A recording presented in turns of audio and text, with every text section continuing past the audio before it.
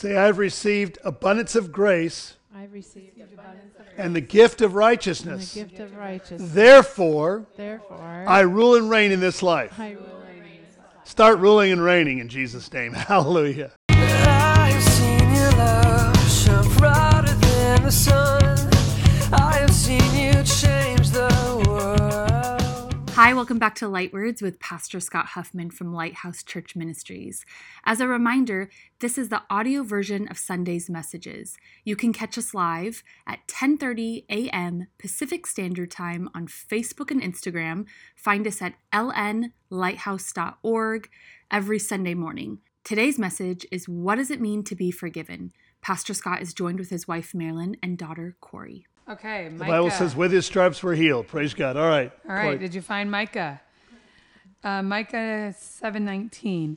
Once again, you will have compassion on us. You will trample our sins under your feet and throw them into the depths of the ocean. He will cast our sins into the depths of the sea to be remembered no more. Let's pray. Lord, we thank you and praise you for the word of God. We thank you for the people of God.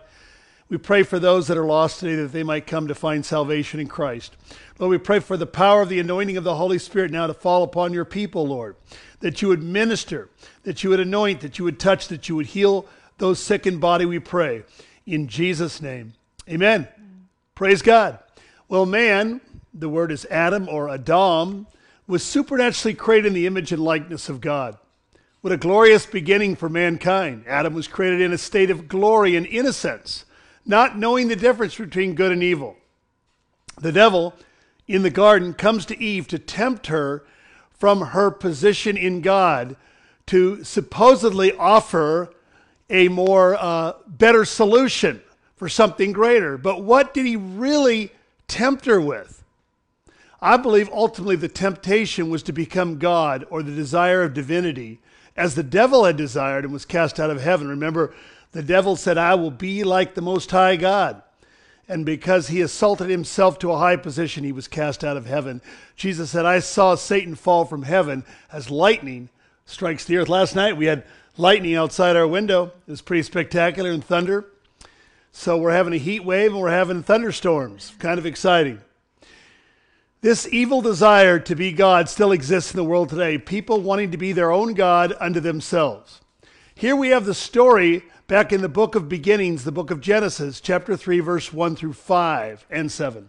Now the serpent was more cunning than any beast of the field which the Lord God had made. And he said to the woman, Has God indeed said, You shall not eat of every tree of the garden? And the woman said to the serpent, We may eat of the fruit of the trees of the garden, but of the fruit of the tree which is in the midst of the garden, God has said, You shall not eat it, or you shall not touch it.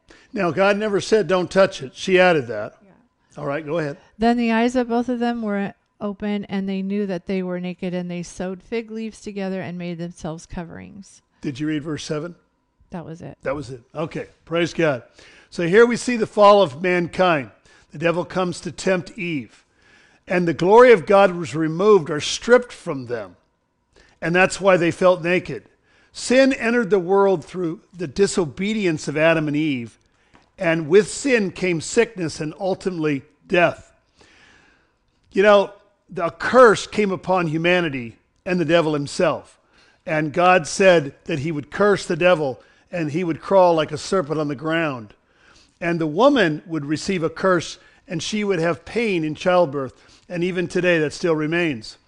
But the Bible says, and God was quoting and saying prophetically, the devil would bruise the seed of the woman who was who? Jesus himself. And the devil would be crushed. His head would be crushed by Jesus in his crucifixion and resurrection. Praise God. So mankind needed to be forgiven of its sin of committing high treason against God and giving up the authority of rulership and dominion of the earth. They turned over the rulership of the earth to the devil, who became the god of this world, and he still is the god of this world. He is the one that manipulates minds and casts forth darkness into the world and evil. Now, God had said that they were little gods made in his likeness. God had a plan for Adam and Eve. And so in Psalm 82:6 we read, I say you are gods and children of the Most High. And then Jesus quoted in John 10:34 through 36 to the Pharisees, Jesus answered them, Is it not written in your law, I said you are gods? If he called them gods, to whom the word of God came, and the scriptures cannot be broken, do you say of him whom the Father sanctified and sent into the world, you are blaspheming? Because I am the Son of God. Jesus is the Son of God. Now, we were made little gods in the likeness of God. We are not God ourselves, but we are made in his likeness and image. Now, this great plan of redemption has been restored to us in Christ, who is the second, or he's the last Adam, the Adam without sin, to redeem mankind back to the Lord and offer forgiveness of sin by his death on the cross. So the story of the Bible is the need for men and women to receive forgiveness of sins and to be redeemed and restored back into right relationship with God. It is about restoring intimacy that was lost in the garden. Remember, they walked in the cool of the day, and an intimate walk with the Lord, and they lost that relationship. Well, that has been restored to us in Jesus Christ. Hallelujah. Adam was born of dust and became a living soul. In Christ, we have been born from above, and we bear the image of the heavenly man. Praise God. We are not born of the dust, but of the Spirit. Let's look at 1 Corinthians 15:45 through 49. This is an awesome scripture. Okay. The scriptures tell us the first man, Adam, became a living person, but the last Adam, that is Christ, is a living, life-giving spirit. What came first was the natural body, then the spiritual body comes later. Adam, the first man, was made from the dust of the earth, while Christ, the second man, came from heaven. Every human being has an earthly body just like Adam's, but our heavenly bodies will be just like Christ's. Just as we are now like Adam, the man of the earth, so we will someday be like Christ, the man from heaven. We'll be like the heavenly man. Praise God. So God has a greater plan. This plan was accomplished in Christ, that we would become like him in nature and likeness. Can you imagine that? Look at 1 John 3:1 and 2, just in case you don't believe that. Behold, what manner of love the Father has bestowed on us, that we should be called children of God. Therefore the world does not know us, because it does not know him. Beloved, now we are children of God, and it has not yet been revealed what we shall be.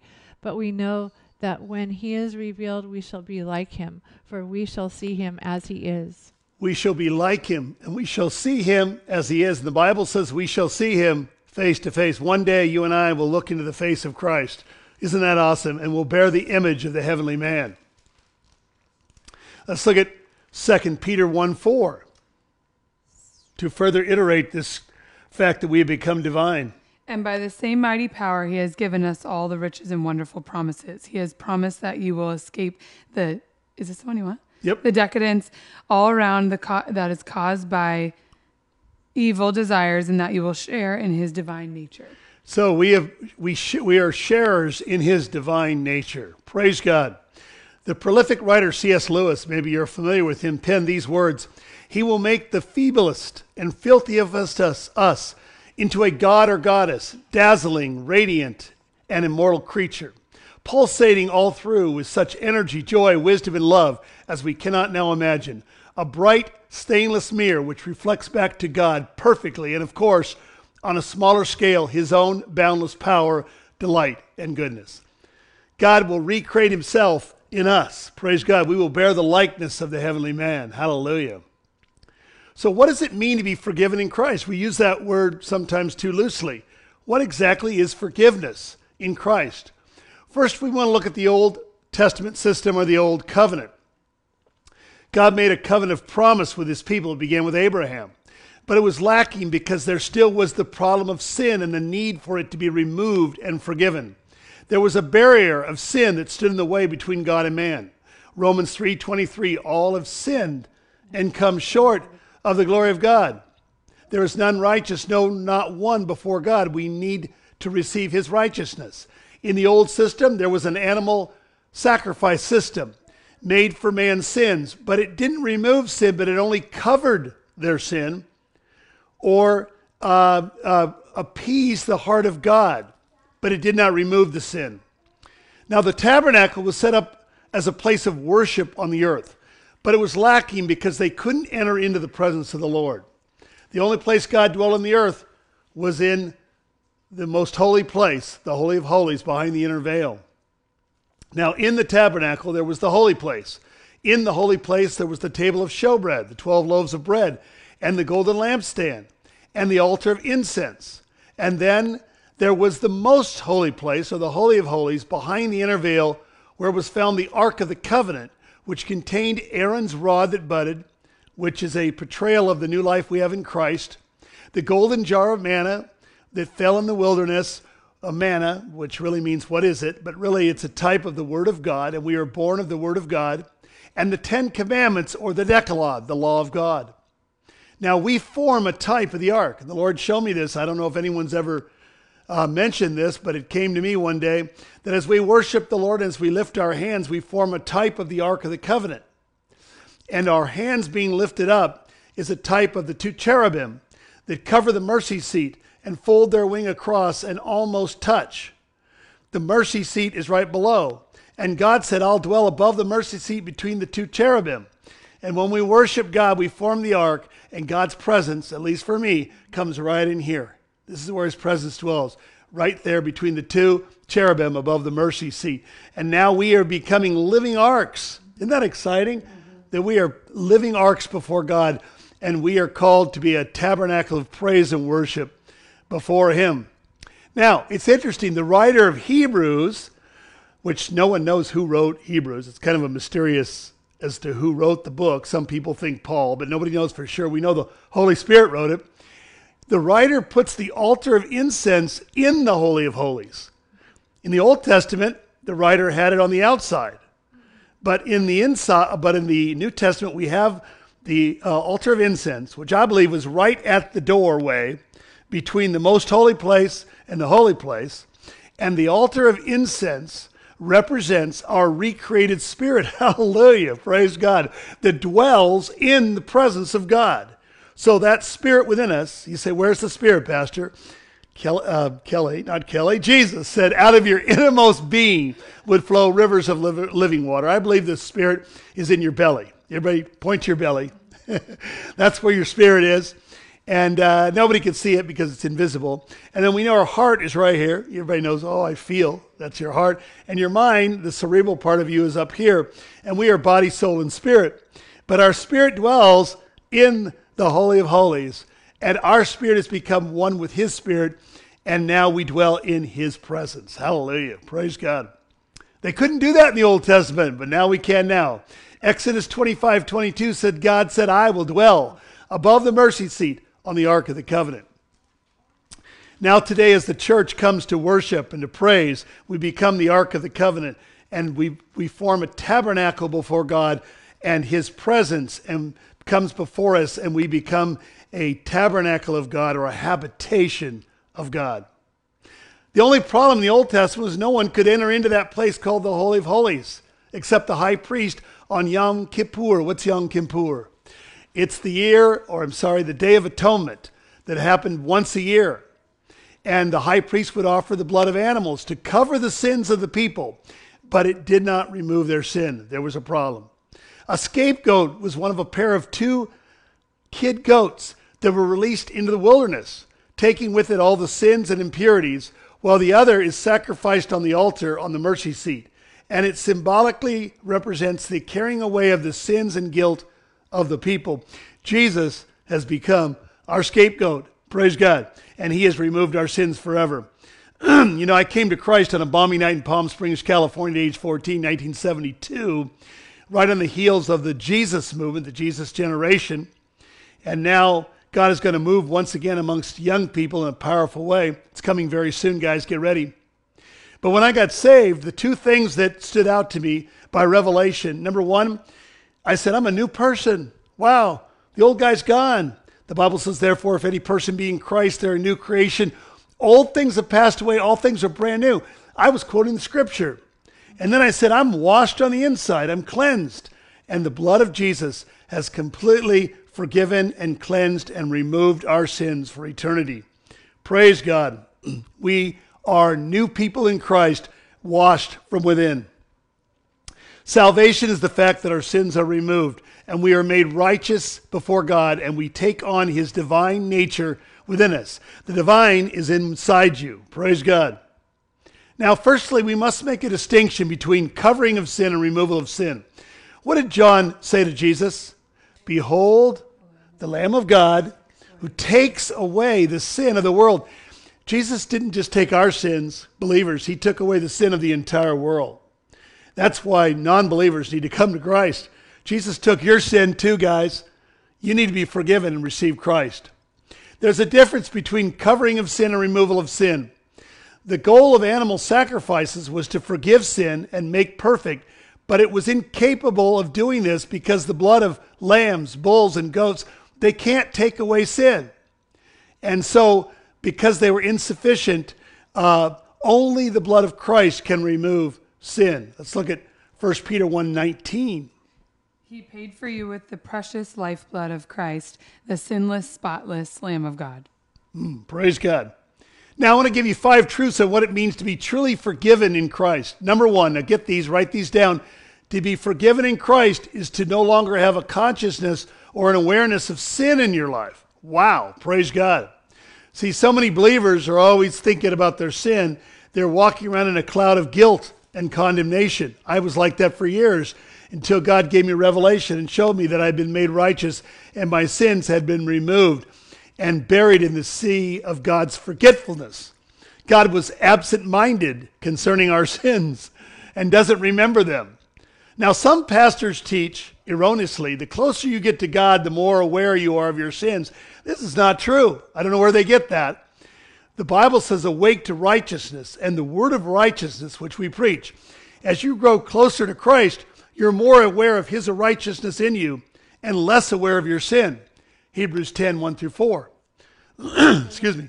For the law, having a shadow of the good things to come, not the very image of the things, can never, with these sacrifices which they offer continually year by year, make those who approach perfect.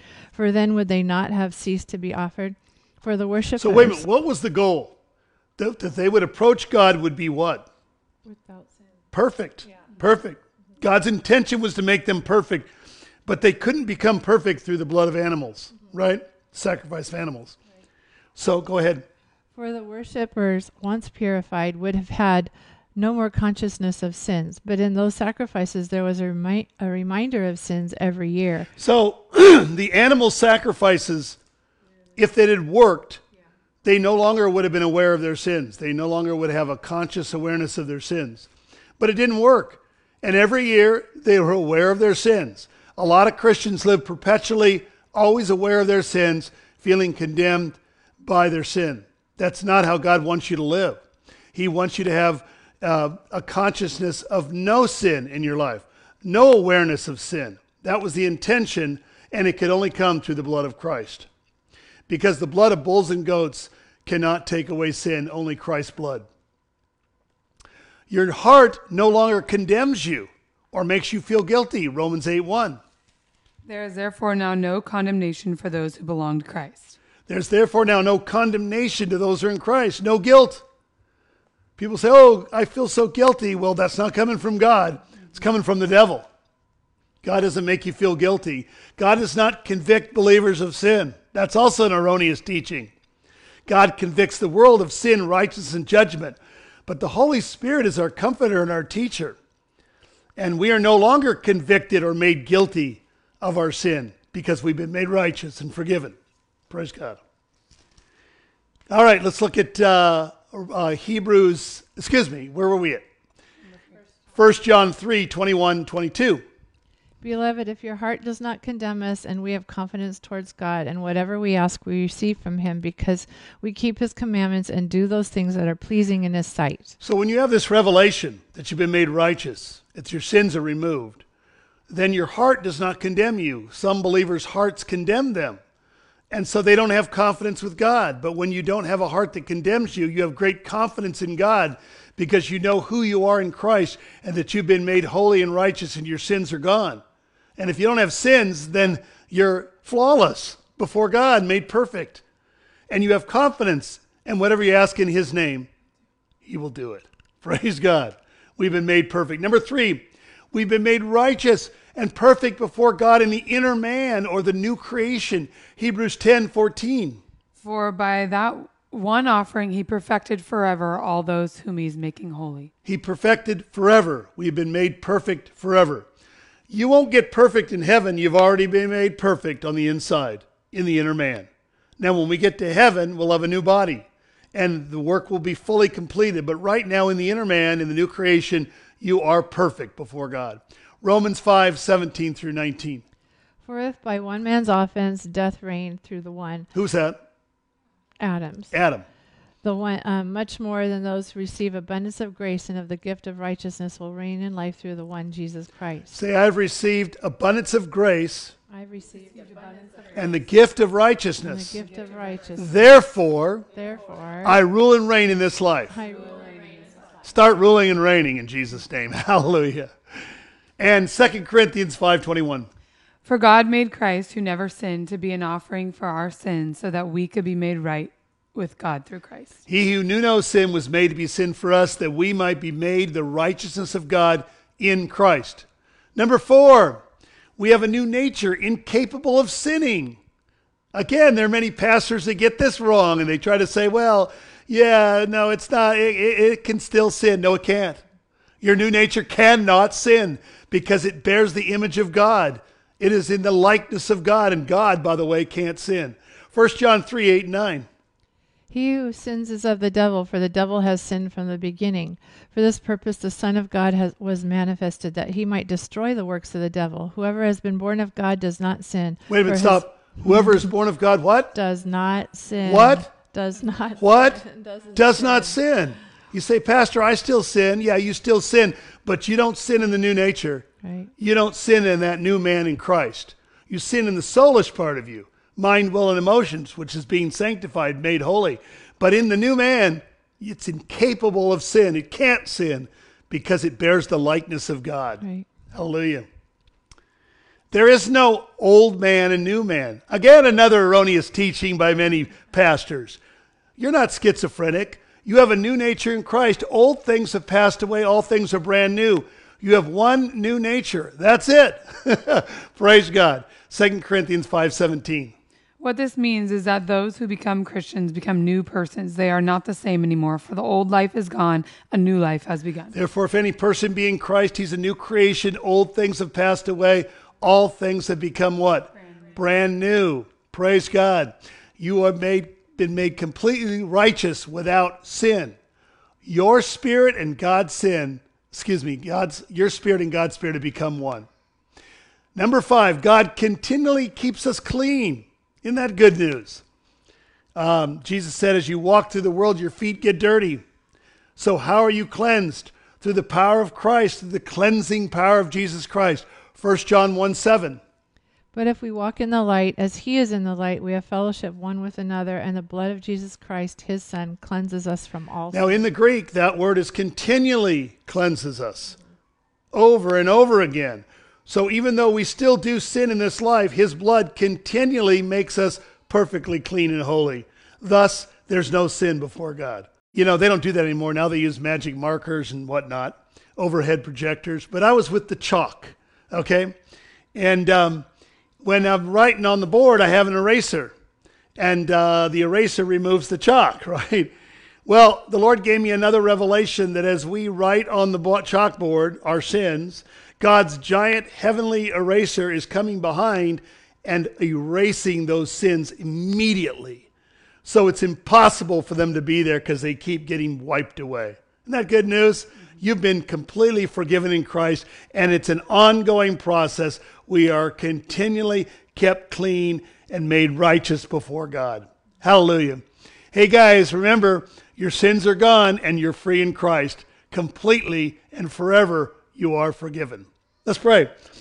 Lord, we thank you and praise you for the word of God. We thank you for the fact that we have been forgiven. Our sins have been removed. We no longer have an awareness of sin in our lives.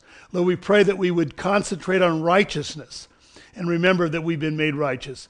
Now, Lord, we look to those that are lost, to those that have never found Christ. Now's your chance to come to Jesus. If that's you, pray this prayer. Dear Lord Jesus, come into my life. Forgive me of my sins. Cleanse me from all unrighteousness. I ask you to come in and be my Lord and Savior. I receive you now personally into my life. I will follow you and love you and worship you all the days of my life. In Jesus' name I pray. And for you believers that have slipped away, the time now is to come back to God. There's a lot of believers around the world that are not walking with God, and the Lord is trying to bring you back to himself and restore that broken relationship. You can come back. You've forgiven in him and receive that closeness and nearness. Pray this prayer. Lord, I want to come back. I want to be near. I want to be close like I used to be. I want to walk in your power and glory. Come near to me. Draw near to me as I draw near to you. In Jesus' name I pray. Amen. Praise God. We pray that you prayed those prayers and that you've been touched by the Word of God. The Word of God does not return void, but accomplishes that which he pleases and prospers the one he sends it to. Praise God. Thank you for listening to today's message. To recap, here are the 5 truths to be forgiven. Number 1, to no longer have the consciousness of sin. Number 2, to be forgiven in Christ means we no longer feel guilty or condemned by our sin. Number 3, we're made righteous and perfect in the inner man. Number 4, we have a new nature incapable of sinning. And number 5, God continually keeps us clean. If you're ever feeling weighed down by your sin or past mistakes, go back to these 5 truths and stand on it. We are made free in the Lord and righteous and perfect in him. Again, as a reminder, you can watch us live every Sunday at 10:30 a.m. Pacific Standard Time on Facebook and Instagram. Find us at lnlighthouse.org. Blessings, and we'll see you next week.